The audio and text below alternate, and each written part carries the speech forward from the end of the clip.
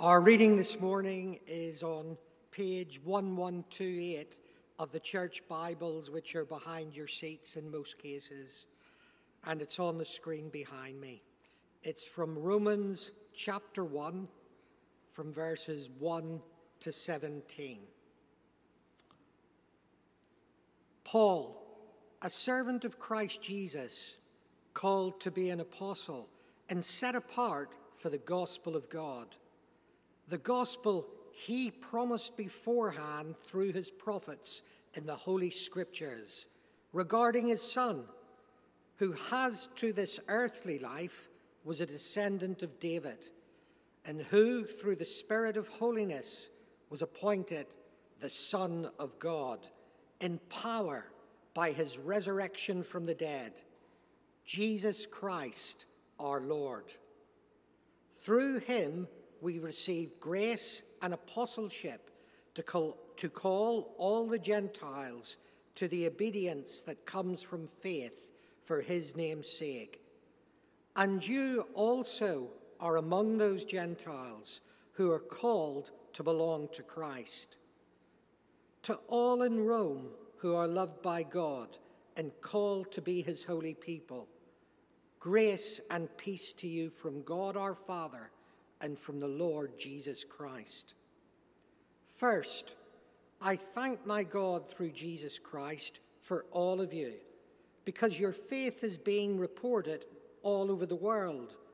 God, whom I serve in my spirit, in preaching the gospel of his Son, is my witness how constantly I remember you in my prayers at all times. And I pray that now at last, by God's will, the way may be opened for me to come to you. I long to see you, so that I may impart to you some spiritual gift to make you strong. That is, that you and I may be mutually encouraged by each other's faith. I do not want you to be unaware, brothers and sisters, that I planned many times to come to you, but I have been prevented from doing so until now, in order that I might have a harvest among you, just as I have had among the other Gentiles. I am a debtor both to Greeks and non-Greeks, both to the wise and the foolish. That is why I am so eager to preach the gospel also to you who are in Rome. For I am not ashamed of the gospel, because it is the power of God that brings salvation to everyone who believes, first to the Jew, then to the Gentile. For in the gospel, the righteousness of God is revealed, a righteousness that is by faith, from first to last. Just as it is written, the righteousness will live by faith. This is the word of the Lord. Thanks be to God. Good morning, everyone, and Happy New Year to those I haven't seen yet this year. I'm Neil, the Associate Vicar here this morning. We're going to start our sermon series as we look at the whole book of Romans. And let me just get the first slide up. Oh, has Jim done that? In The Lord of the Rings, Frodo, the insignificant small hobbit, is told by the great wizard Gandalf this: "It's a dangerous business, Frodo.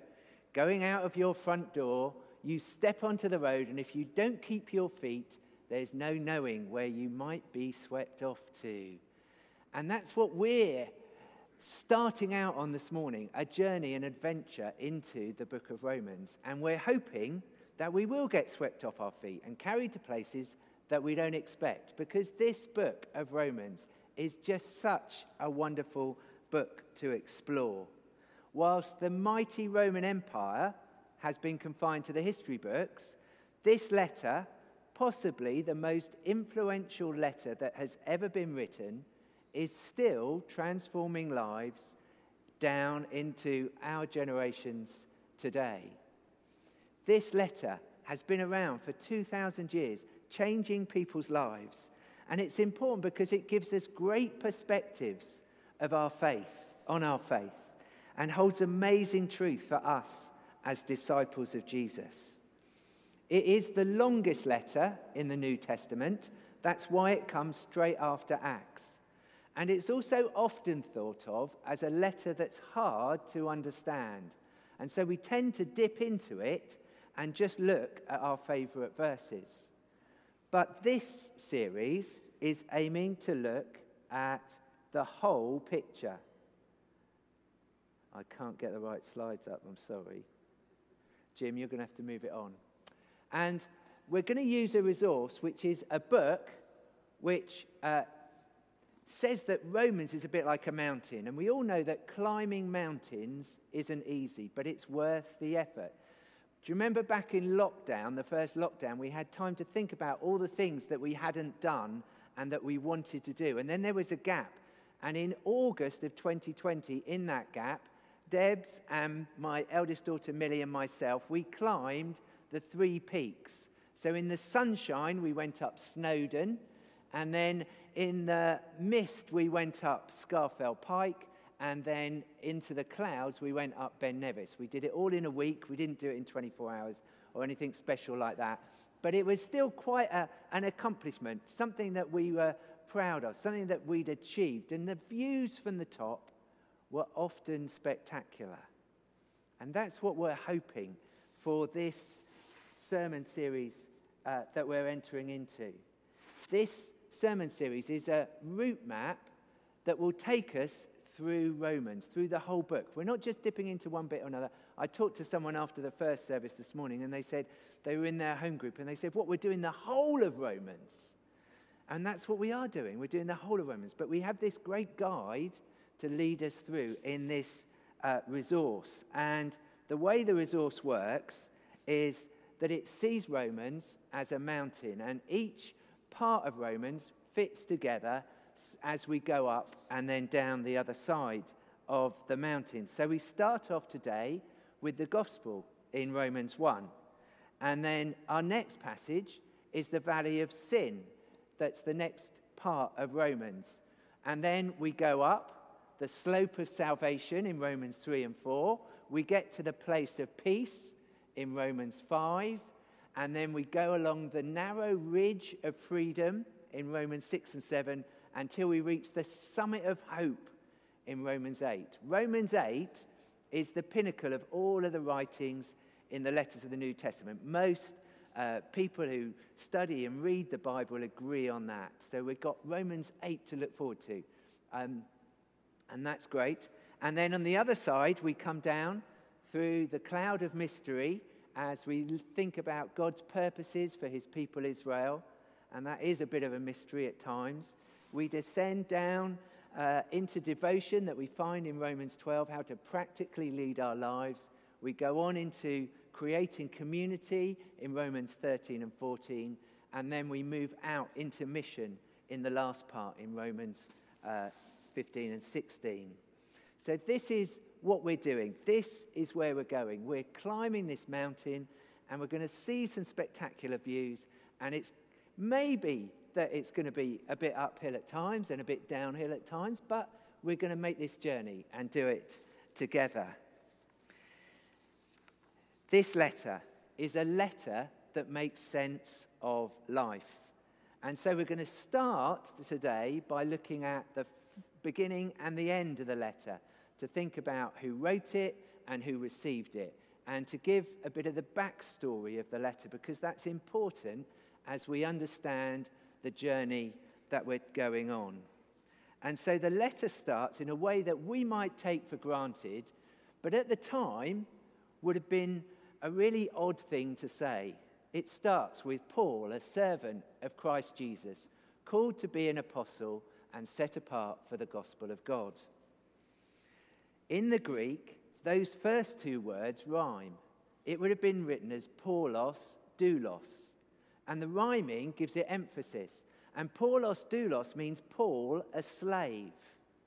It's not just that Paul is a servant, he is a slave of Christ Jesus. And in the Roman Empire and in the city of Rome, about 1/3 of the population were slaves. Things that we take for granted, turning on our tap, pressing a switch to get the light, putting the washing in the washing machine, turning on the Hoover. All of those jobs were done by slaves in the Roman world. And the goal of a slave was to find freedom. And yet Paul starts this letter with Paul, a slave of Christ Jesus. He is a free man, and yet he's claiming this identity, that he is a slave of Christ Jesus. Why does he do this? Because Paul has realized that Jesus is the master who sets us free. He is the one in whom we find our perfect freedom. And this is the paradox. This is sort of the conundrum that we all have to face, that it's in giving ourselves into a life serving Jesus that we find our freedom. Paulos, doulos. Those words would have been just so weird to those people who first heard it. This is who Paul is. Paul, a servant of Christ Jesus, called to be an apostle and set apart for the gospel of God. So what about the recipients of this letter? At the time Paul wrote the letter to the church in Rome, it's thought that there were about 200 Christians in the city, a city that had a population of 1 million. And they were based in 5 different house churches. That's what people have pondered and thought. And in chapter 16, at the end of the letter, Paul greets by name 27 different Christians from all of those different house churches in Rome. It was a church that was a close-knit community. And those greetings at the end just show how much Paul loves these people.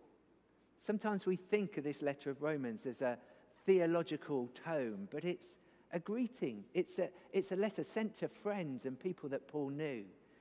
He's full of humanity as well as wisdom. Those 27 people were known by Paul. They were loved by Paul. And they lived often in the poorest parts of the city, but some of them would have been in villas on the hills around the city. And they worked and lived together on the margins of society. They were usually the poor, the tired, and the hurting, but they were hungry for good news. And what we see as we look at these 27 names is the diversity of the people that Paul is greeting. Because some of the names are Latin names, Roman names, some of the names are Greek names, and some of the names are Jewish names. And they're all mixed up together. There's no order with the Romans come first and the Greeks come last. And some of them are clearly slaves. From the names that are used, the academics can tell that these were slaves who were part of this list, along with people who owned big houses. Ampliatus and Nereus meet with the rich and the famous. They all meet together, wealthy and poor, one in Christ. Status and hierarchy that was so important in Roman culture and society has been completely flattened by the church. And we must see also that women have an important role to play. There's women in that list, and the most important woman in that list is the woman who starts the chapter of 16. I commend to you our sister Phoebe of the church in Cenchrea.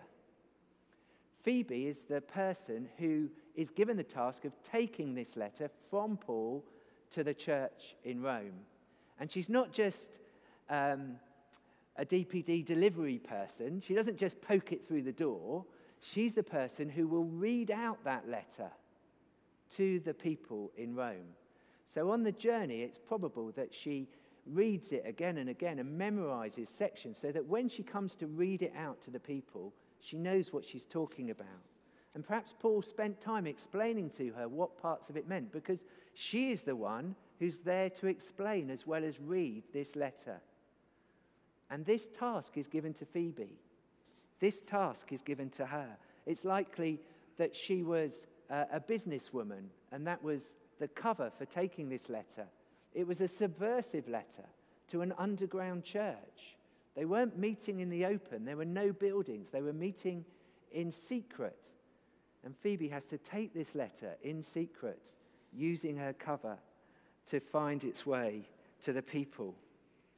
Paul wrote this letter in 57 AD in Corinth, which was the port city next door to Cenchrea. He gives it to Phoebe. Phoebe takes it to Rome. And there she tells the people, she explains the letter as well as passing on the letter. And this is our job today. We must not say, oh, Romans is just too difficult for me. I'm not going to bother with that part of the Bible. We need to memorize some verses. Just passing on the verses is wonderful. For I'm not ashamed of the gospel, because it is the power of God for all that brings salvation. We can learn some of these verses. For the wages of sin is death, but the gift of God is eternal life in Christ Jesus. For there is now no condemnation in Christ Jesus. These are wonderful truths that we can pass on to people around us. And that's our challenge as we start this journey into Romans. But one of the big themes of this whole letter, and an important thing to see as we start to look at the letter, is that Paul wants the church to think about unity. And this is because of the very specific backstory for the church in Rome. In AD 49, the Emperor Claudius expelled all of the Jews from Rome. And the historian Suetonius, hope you're impressed by all of this. It's all in the book. It's not me. It's all in the book. But so you can read it there. The historian Suetonius wrote that the Jews had been expelled because there had been riots over the name of Christus. And it's thought that Christus was a Latin form of the Christ. So you can imagine the Jews in the synagogues and the Christians outside arguing and debating and that turning into riots. Claudius gets fed up. The emperor says, you've all got to go. They all get expelled. Now the church has already started, but now its leaders, the Jewish leaders of the church in Rome, are all expelled. So the church has to struggle on. And new leaders will form, won't they? And new leaders will take the place of the other leaders. That's what always happens. And then after Claudius's death in AD 54, the Jews are allowed to return to Rome. So those leaders who were kicked out come back. And now they find a church that's already growing.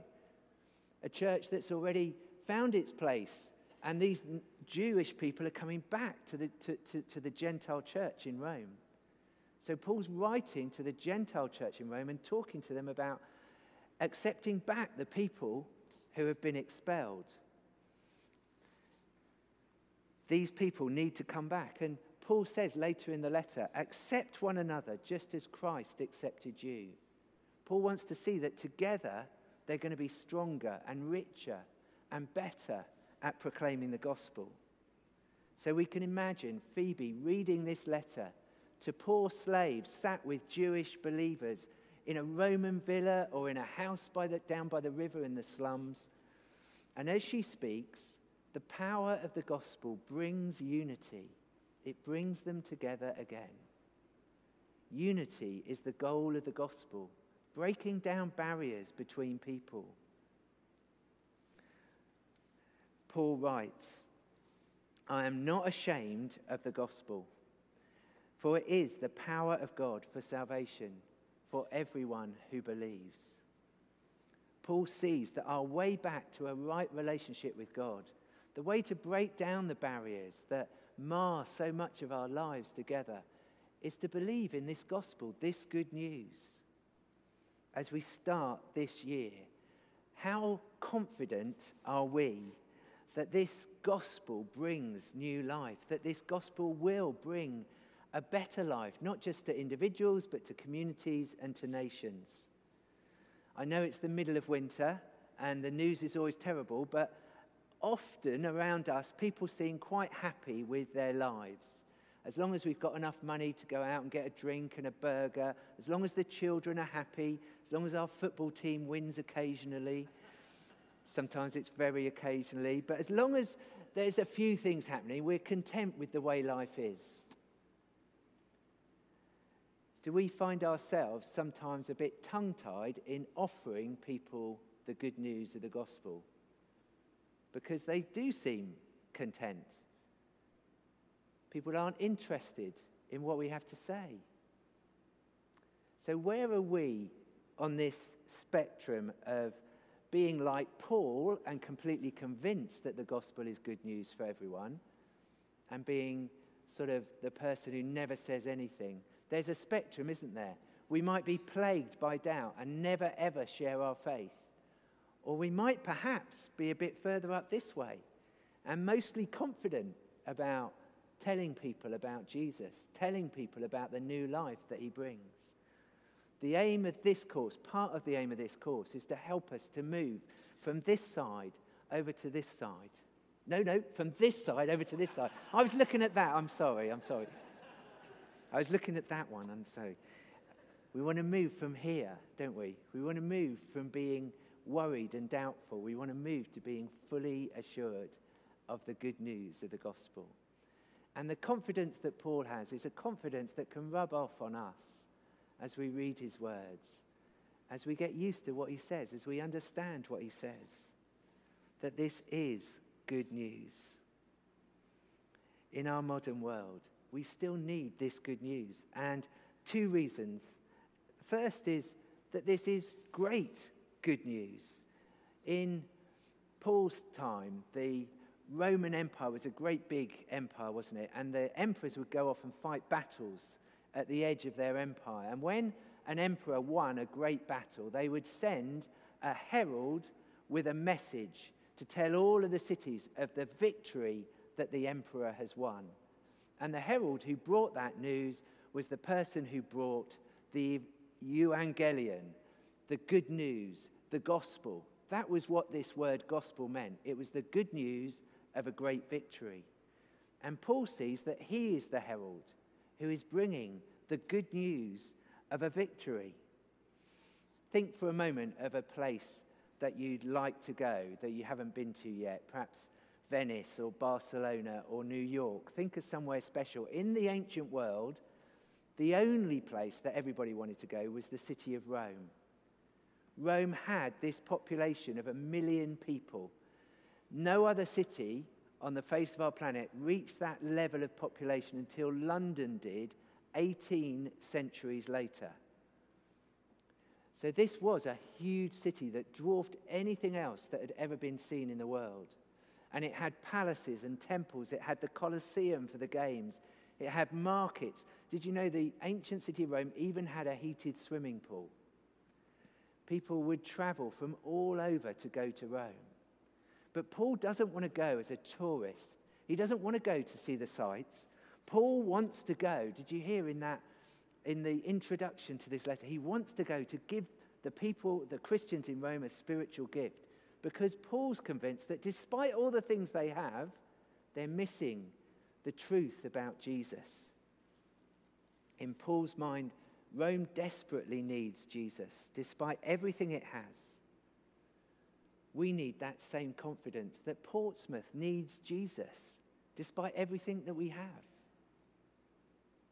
We want to make Jesus the heart of Southsea. That's our job. That's our mission.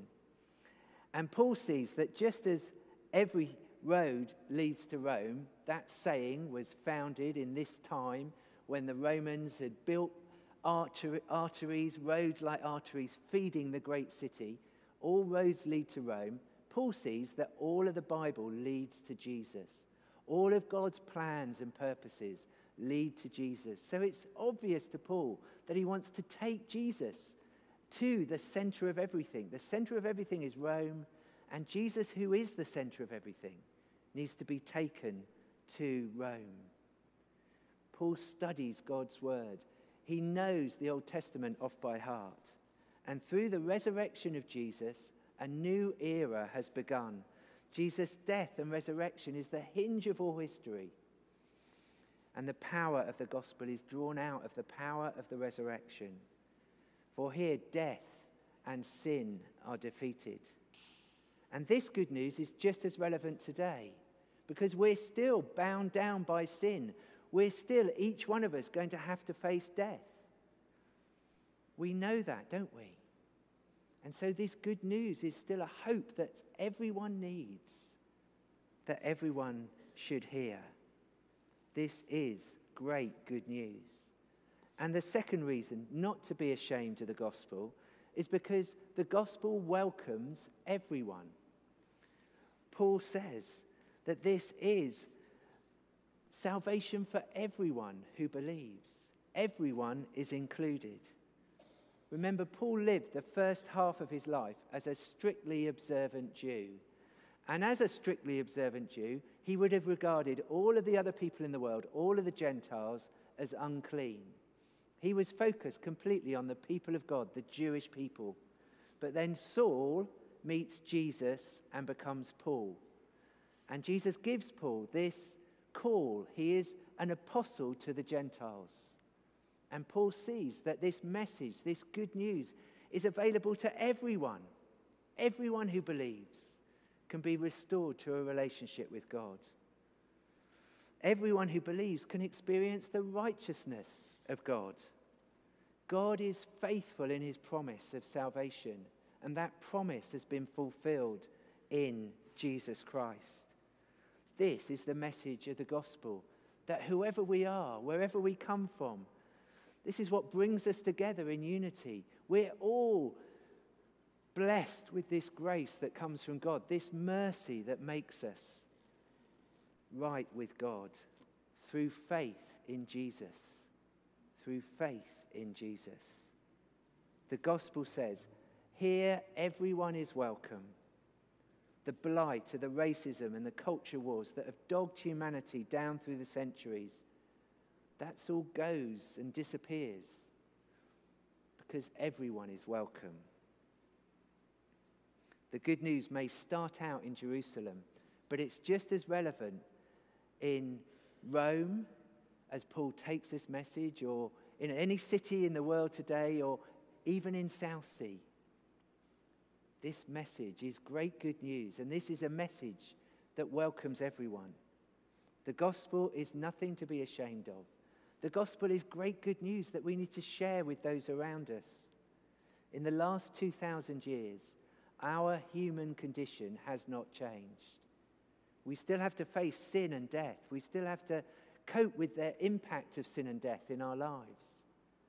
And the message of God hasn't changed either. The gospel is the power of God for salvation for everyone who believes. This is the message of Romans that was transforming back then and is still transforming lives today. This is the power of the gospel. So are we up for this?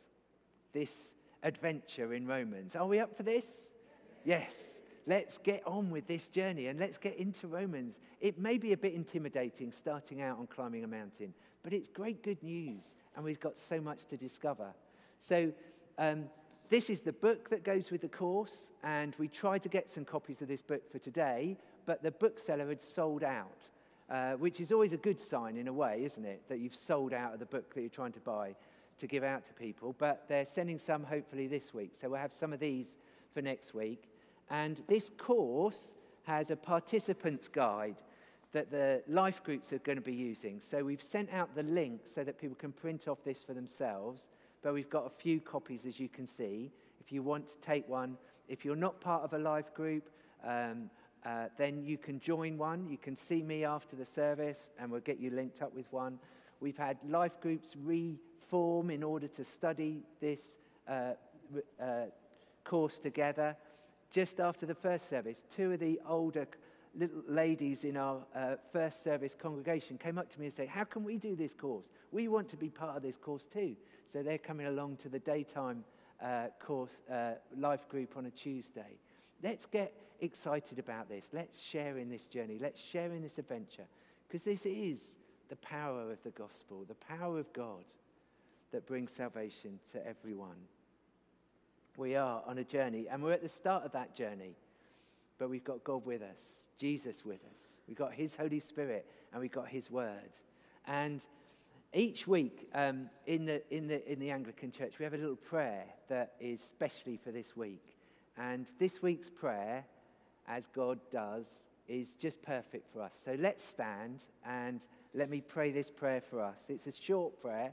It's a simple prayer. But this is the prayer that God gave us today, and it's a prayer for each one of us.